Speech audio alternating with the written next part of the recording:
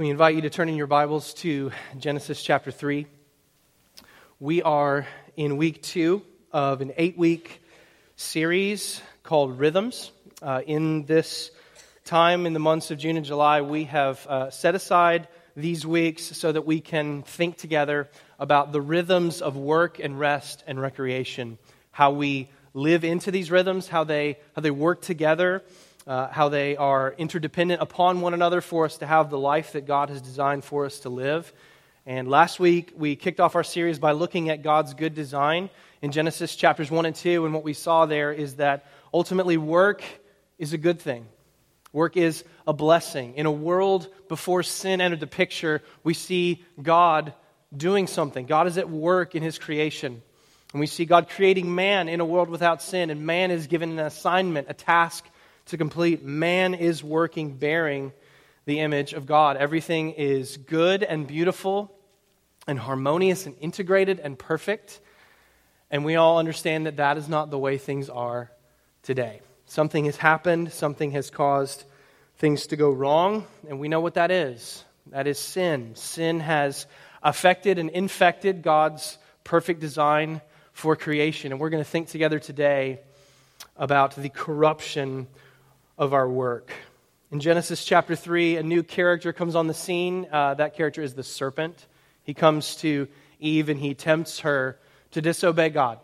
He offers her the fruit of the knowledge of good and evil that God has forbidden. He tempts her to take it, and eventually she does so. And we're going to pick up with the effects of that decision. In Genesis chapter 3, we'll begin reading in verse 7 and read through verse 19. This is God's word. Then the eyes of both, that's both Adam and Eve, were opened, and they knew that they were naked. And they sewed fig leaves together and made themselves loincloths. And they heard the sound of the Lord God walking in the garden in the cool of the day. And the man and his wife hid themselves from the presence of the Lord God among the trees of the garden. But the Lord God called to the man and said to him, "Where are you?" And he said, "I heard the sound of you in the garden, and I was afraid because I was naked and I hid myself." He said, "Who told you that you were naked? Have you eaten of the tree of which I commanded you not to eat?" The man said, "The woman who gave to be with me, she gave me the fruit of the tree and I ate." Then the Lord God said to the woman, "What is this that you have done?" The woman said, "The serpent deceived me and I ate." And the Lord God said to the serpent, "Because you have done this, cursed are you above all livestock and above all beasts of the field. On your belly you shall go, and dust you shall eat all the days of your life. I will put enmity between you and the woman, and between your offspring and her offspring. He shall bruise your head, and you shall bruise his heel." To the woman he said, "I will surely multiply your pain in childbearing. In pain you shall bring forth children. Your desire shall be for your husband, and he shall rule over you." And to Adam he said, "Because you have listened to the voice of your wife and have eaten of the tree of which I commanded you, you shall not eat of it. Cursed is the ground because of you. In pain you shall eat of it all the days of your life. Thorns and thistles it shall bring forth for you, and you shall eat the plants of the field. By the sweat of your face you shall eat bread, till you return to the ground, for out of dust you were taken. For you are dust, and to dust you shall return." Let's pray together. Father, these are hard words, and these are good words. These are good words because they explain something of the problem that we experience in this life. Every one of us experienced the frustration, the futility of work this week in some way. And we want to have eyes to see and hearts to discern what you're doing in human history, to understand the times in which we live, to understand the work that you have given to us and what you're doing in the midst of work that often feels futile and hard and disappointing. I pray that you would give us wisdom and understanding and insight as we consider your word. We need your words. So speak to us, we pray, so that we might know you. Pray these things in Jesus' name. Amen. A couple days ago this week, I was talking with a friend. We were commiserating over some common parenting struggles we were both dealing with, and he told me about some well-intended but ultimately unhelpful perspectives that someone close to him had shared with him. Basically, simple solutions to his parenting problems that were ultimately complex issues, overly simplified counsel. And as he reflected on this, he said, man, I understand that that's how it should be, but that's just not the way it is. And when he said that, I thought, that's a really simple and profound and poignant analysis of what it's like to live and work and parent and minister under the curse of God because of sin. Last week we saw the beautiful, enjoyable, integrated design of God's creation. That's how it should be. But because of sin, that's just not the way it is. Because of sin, our lives in a fallen world and our work are characterized by disintegration, decay, and disruption. The first thing that is abundantly clear in this text is our first point. Work is cursed. Work is cursed. And if we're going to understand how to navigate life under the curse, we're going to need to have wisdom and insight as to what's really taking place when God delivers the curse to us in our work. So we remember this tree that God places in the garden where man and woman, where Adam and Eve are given to cultivate and work. And God says, your one rule, your one job, your one prohibition in this beauty and this abundance that I've created for you is to not eat the fruit of this one particular tree. And vats of ink have been spilled throughout human history as to what the significance of that tree was. What was so special about this tree that caused the curse of sin to come? And I think probably the best answer to that question is nothing in particular. I don't think there was any sort of special divine mojo on that tree or special juice in the fruit of that tree that caused all of this to unravel. I think the best way to understand that tree is as a picture of God's invitation to us to trust Him and to believe that He's wise and He's good. And placing them in the garden and saying, don't eat of that tree, God is saying to Adam and Eve, and by extension to us, will you trust me? Will you trust me because I'm God and because I'm good? And we need to understand this. That's the heart of God behind all of the commands that we read in Scripture. Do you know that?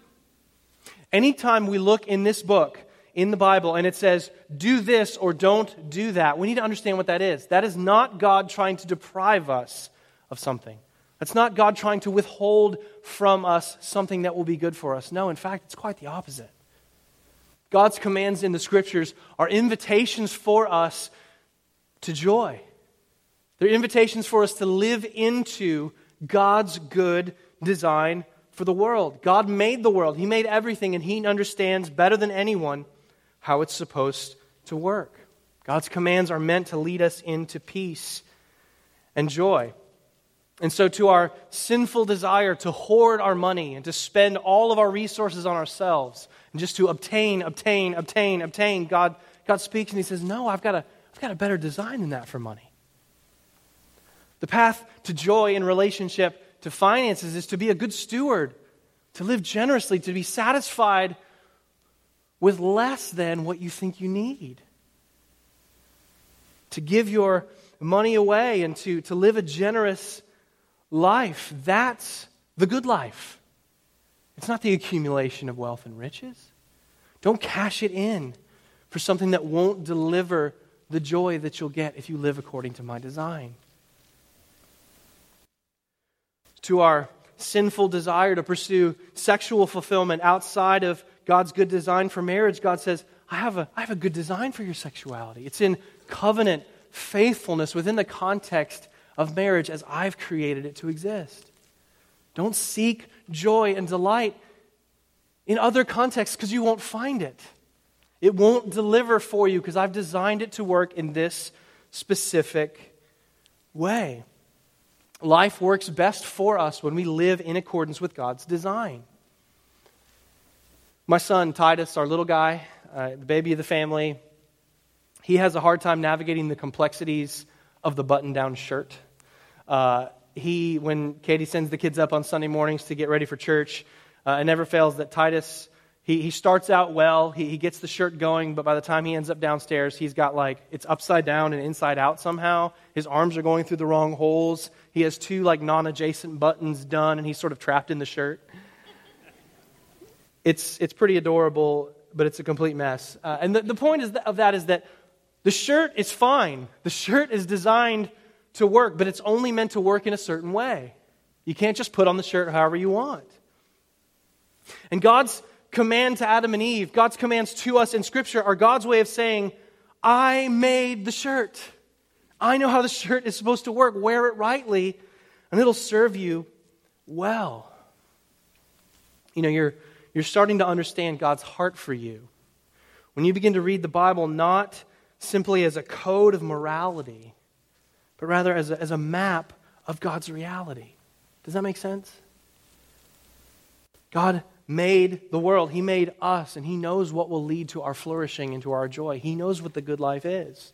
And He's inviting us to share in that good life through obedience to Him. And the question to us is the same question that was put to Adam and Eve. Will you trust? Will you believe that God is good and entrust yourself to Him? And for Adam and Eve, the answer was a resounding no. They failed to trust God. The serpent had promised them that if they eat this forbidden fruit, they will become like God. And in a sense, Adam and Eve do become like God. Like disobedient children, they decide for themselves what's right and wrong and how the world should work best. And the results are absolutely catastrophic. The image of God in man is now distorted.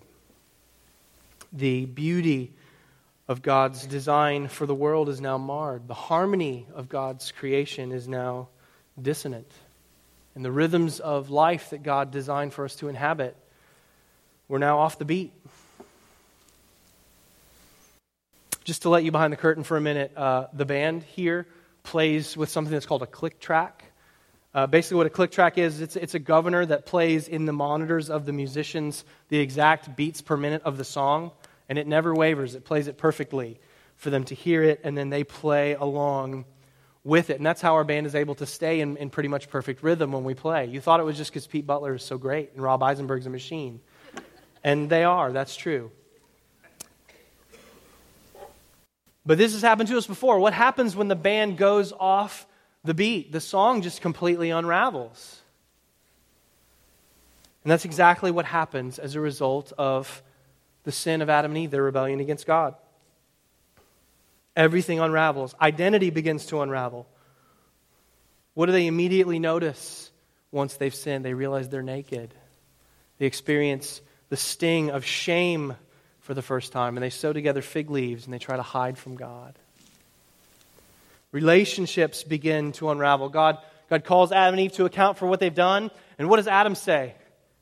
He blame shifts. He says, it's not my fault. It's this woman. And this woman that you gave me, man. What's the deal? Why'd you give her to me? This is your fault, God.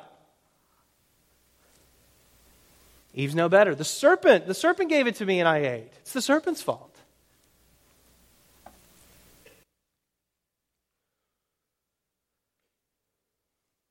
And God delivers the curse. First He speaks to the woman. He says, I will multiply your pain in childbearing. And all the moms said, Amen. I've been in the room for a couple of these things. It's a bad situation, y'all. And in a way, it's a picture of this Genesis 1 through 3. Like it's God's good gift coming. It's this miraculous thing. God's created life. A person is there where there was no person before. That's wonderful and beautiful and good, but it comes by means of incredible pain, great suffering. Later in verse 16, God says, your desire will be for your husband, and he will rule over you. There is a variety of interpretations of what that text actually means, but certainly it means no less than this. Our relationships in marriage are now characterized by conflicts, dysfunction, relational strife. Then he turns to the man in verse 17. And now we're starting to get into the realm of our subject for this morning in work. He says, cursed is the ground because of you. In pain you will eat of it all the days of your life. Work is no longer going to be easy. and smooth and fulfilling as it was designed to be. It will now be back-breaking, vexing, and difficult. It says, "In thorns and thistles you shall bring forth for you, and you shall eat the plants of the field." He's saying good stuff will come, fruit will come from your labors, but bad stuff is going to come right alongside it. So your grass is going to grow, but the weeds are going to come up right along with it.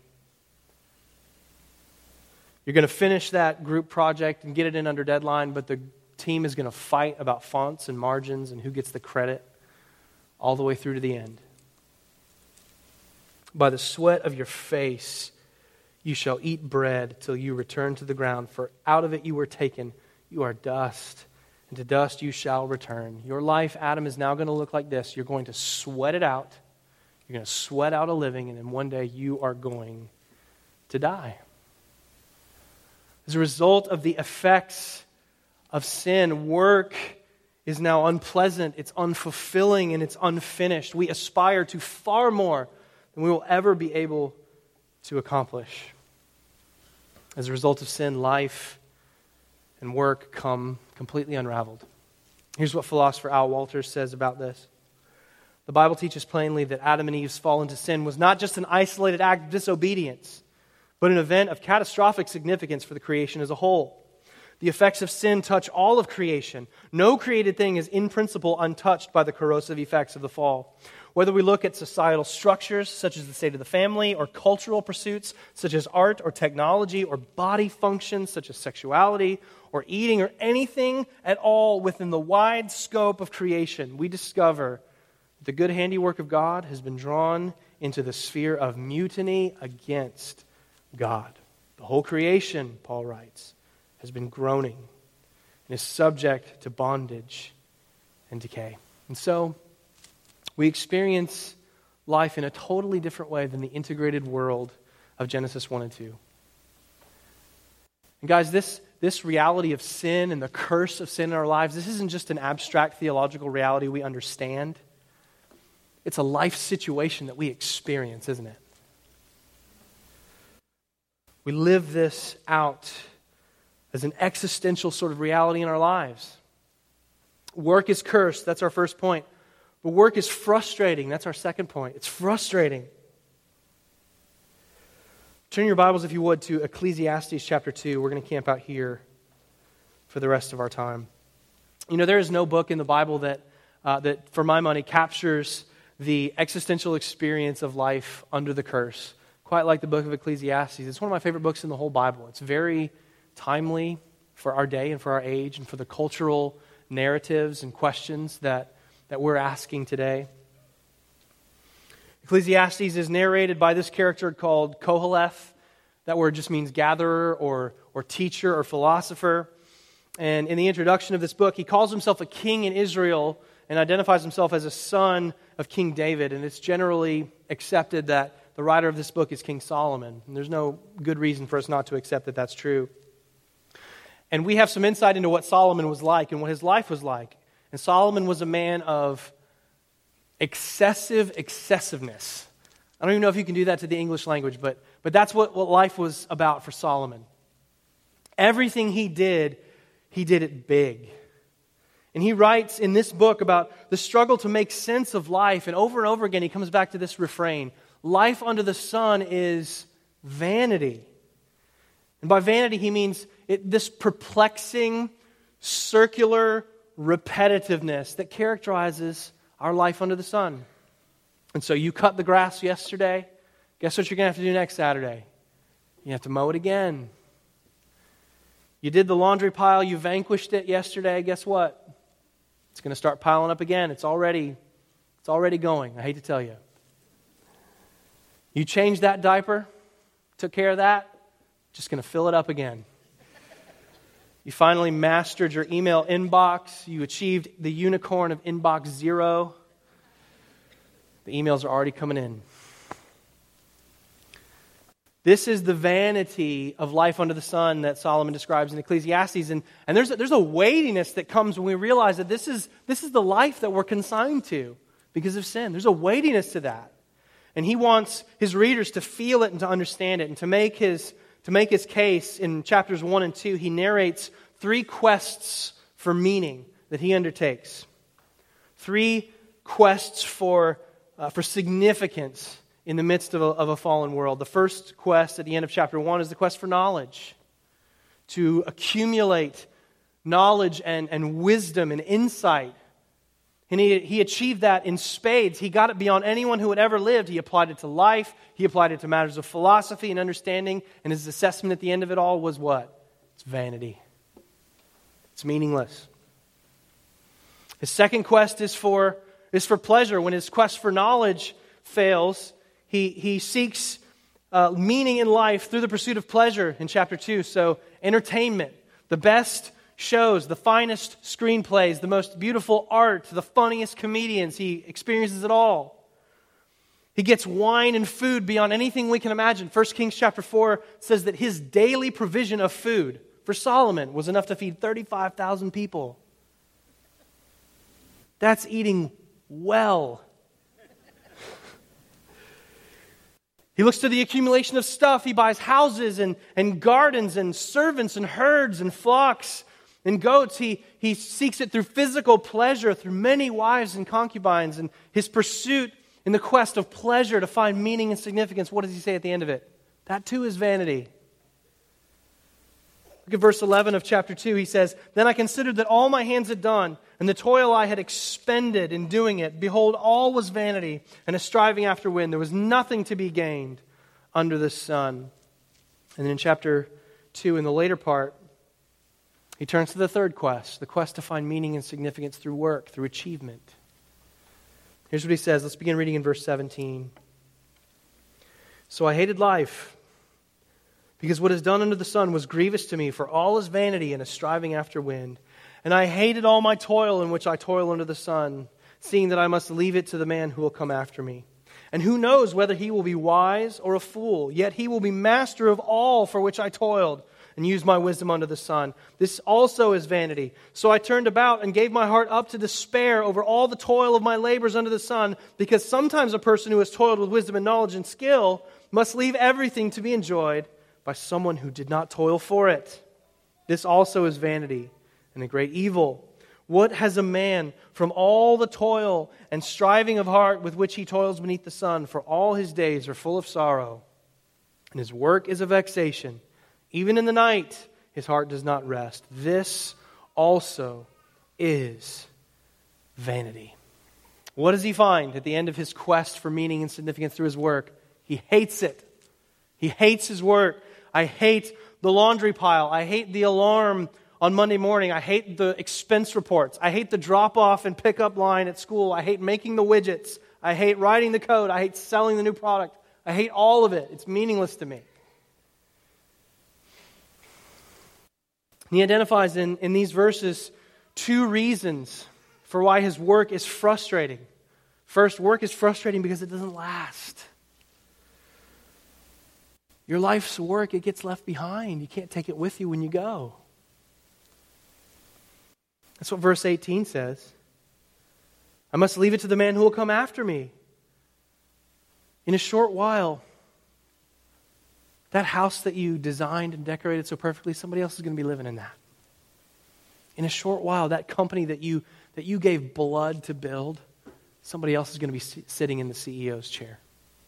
And all the awards and honors and accolades that you've accumulated through your hard work, in the end, they're going to take up space in somebody else's storage unit. You can't take it with you."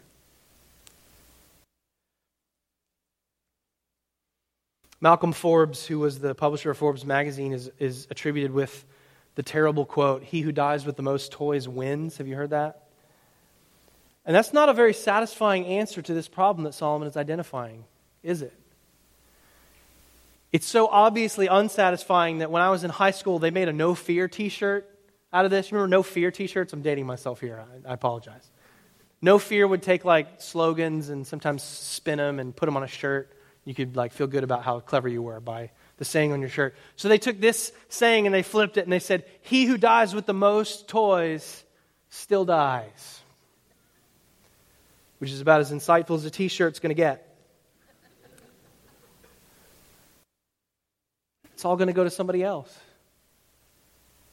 And what about this? What about the inheritor of your stuff? Who knows, verse 19, whether he'll be wise or a fool. They might squander all that I worked for. There was an article in the Wall Street Journal that not too long ago that pointed to research that said 70% of family wealth that's passed down to a second generation evaporates before the third generation. Life's work just gone. Verse 21, sometimes a person who has toiled with wisdom and knowledge and skill must leave everything to be enjoyed by someone who did not toil for it. Sometimes you end up just giving a leg up to somebody who doesn't deserve it and who can't steward it well.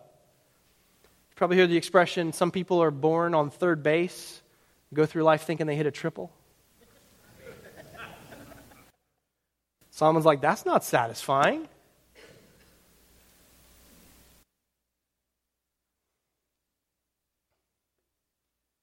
There's a cruel irony here, too, for Solomon to say this, because who ultimately inherited all of Solomon's wealth?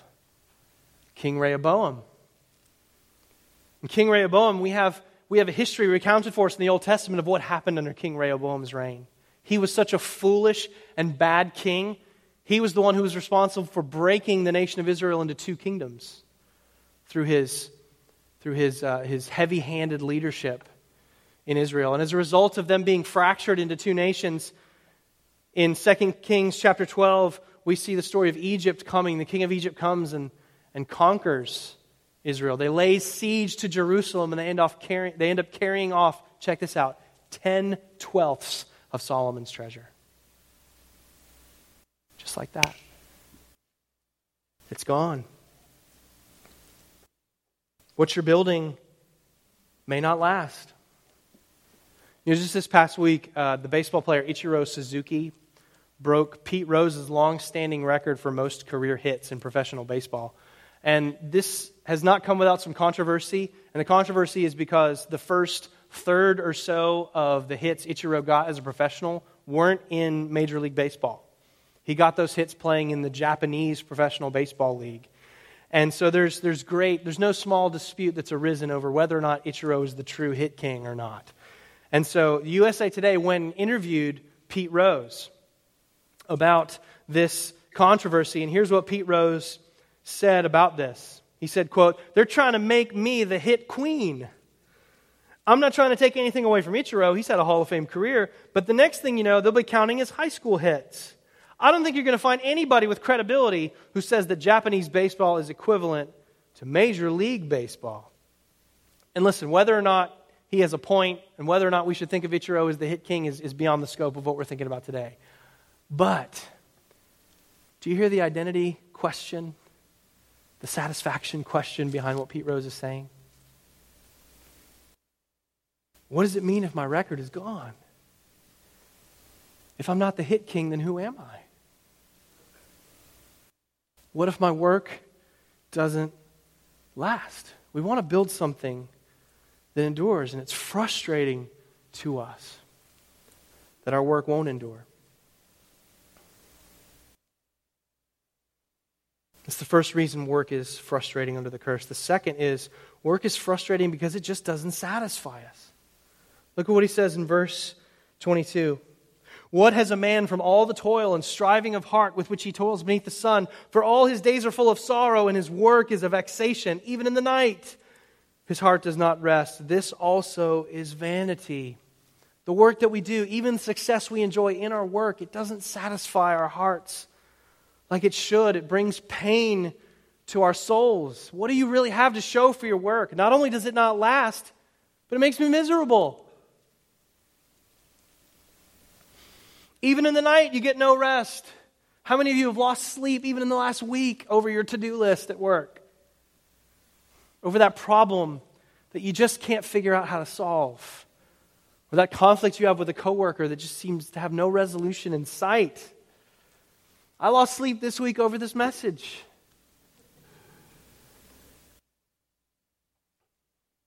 You know this lack of satisfaction. You experience it in whatever realm God's called you to work. So if you're in academia, you know that constant, steady pressure to publish and to write. You can't even enjoy the work that you are doing because you're constantly having to compare yourself to other people in your field. Some of you work in the service industry, and you know you can have 100 great customers in a row, but it's going to be that one person who treats you like something less than a human. You're going to take the memory of that home with you at night. Some of you work in the medical field, and you're faced with the lack of satisfaction that comes when people don't heed your advice. They don't do the things you tell them to do. They don't cut out the sugar. They don't stop smoking. They don't do whatever it is you tell them to do. Every one of us probably has experienced a difficult boss. You just can never seem to satisfy them. They keep moving the goalposts on you. And how long does this frustration last? Verse 23, all the days of his life. Work doesn't satisfy. It's just vexation. You're thinking, now, thank you very much, Pastor. I'm now sufficiently depressed about my job. But there is comfort for us. There's comfort for us in the curse. That's our last point. Look at verse 24 of Ecclesiastes chapter 2. His narrative takes an unexpected turn here. Solomon says, there is nothing better for a person than that he should eat and drink and find enjoyment in his toil. This also, I saw, is from the hand of God. For apart from him, who can eat? Or who can have enjoyment? Solomon says something interesting here. This is the first unqualified positive statement in the entire book of Ecclesiastes. He draws a sharp distinction between the experience of work for a person who receives enjoyment of it as a gift from God and the one who doesn't. And what he's pointing out to us here is that the difference between enjoying your toil or finding your toil only to be meaningless and only to be vain is whether or not you are able to see your work, even your cursed work, as a good gift from God's hand. Here's the thing about the message of Ecclesiastes. It is not simply that life is vanity. It is also that in the midst of that vain life, joy is offered to us from the gracious hand of a sovereign God. Both of those things are true. Those are realities that live in tension in our lives in a fallen world. Both of them are true, though. There's an old cartoon in which a publisher is arguing with Charles Dickens over the opening lines of A Tale of Two Cities. And the man says to Dickens, "Listen, Mr. Dickens, either it was the best of times or it was the worst of times. It cannot be both." But you and I both know that's not true. It can be both. In fact, most often it is both.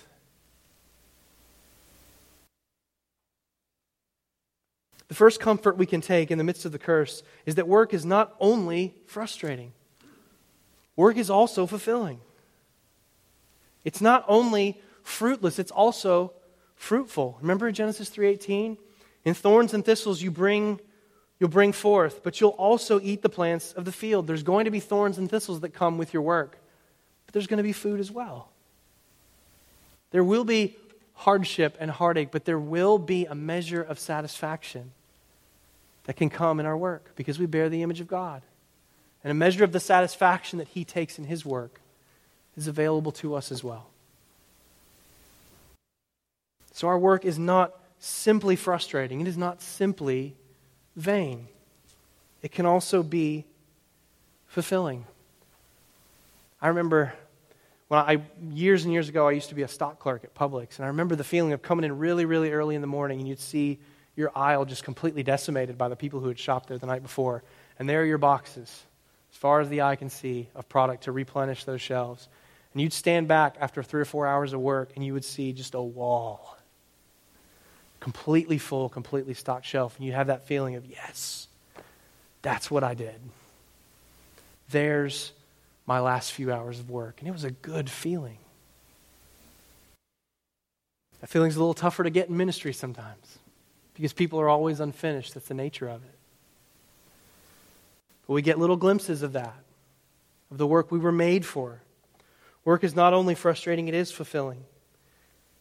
The second source of comfort for us in the curse is this. The curse is not ultimate in our work. God is ultimate in our work. Solomon continues to expound on the theme that he started in verse 24 in chapter 3, beginning in verse 9. Look there with me if you would. What gain has the worker from his toil? I have seen the business that God has given to the children of man to be busy with. Listen to this. These are beautiful words. He has made everything beautiful in its time. Also, he has put eternity into man's heart, yet so that he cannot find out what God has done from the beginning to the end. I perceive that there is nothing better for them than to be joyful and to do good as long as they live. Also, that everyone should eat and drink and take pleasure in all his toil. This is God's gift to man. I perceive that whatever God does endures forever. Nothing can be added to it, nor anything taken from it. God has done it so that people fear before him. Here's the point. Here is the difference between seeing your work and your life and everything that God has called you to as meaningless and vain, or seeing it as meaningful and receiving it as a gift. God is ultimate in the midst of it. When you've seen that God has made everything beautiful in its time, when you've seen with the eyes of faith that God has put eternity in your hearts to long for the perfection of his design, to long for the fulfillment that can only come from him. When you've seen the sovereign goodness of God in your life, it frees you to enjoy your work. And even if your work doesn't last, you can enjoy it knowing that the work of God endures forever, verse 14. And even if you struggle to find satisfaction in your work, you can be satisfied because there's full satisfaction offered to us in Christ. Ultimately, we are able to enjoy our corrupted work only when enjoying our work isn't the point of our work. The point is enjoying Christ and the identity that he has secured for us in him. And we're enabled by the grace of God to work from meaning and significance in our work, to no longer to work for meaning and significance in our work. I'll close with this. Ray Ortlund Jr. followed his father, Ray Ortlund Sr., into pastoral ministry. And Ray Ortlund Sr. was an incredibly godly man. There's a great tribute that Ray Ortlund Jr. has written to his father that's on the Desiring God blog right now for Father's Day. And at the end of Ray Ortlund Sr.'s life, he was in the hospital. He knew that his time was coming, and he gathered his children around him to pronounce a blessing over each of them. And Ray Jr. wasn't able to be there. He was in Europe with his family at the time, ministering there. And Ray Ortlund Sr. gave a blessing to all of his children. And he gave one to his daughter to be delivered to Ray Jr. when they saw him again. And his blessing to his son, who had followed him into pastoral ministry, was this: tell Ray that ministry isn't everything. Jesus is. And I think that's the message that gives us hope and comfort and enjoyment in our work. Your work isn't everything. Jesus is. And when Christ is all to you, no matter what frustrations you experience in work, no matter what hardships you encounter, you can take joy in him in the midst of it. Let's pray together.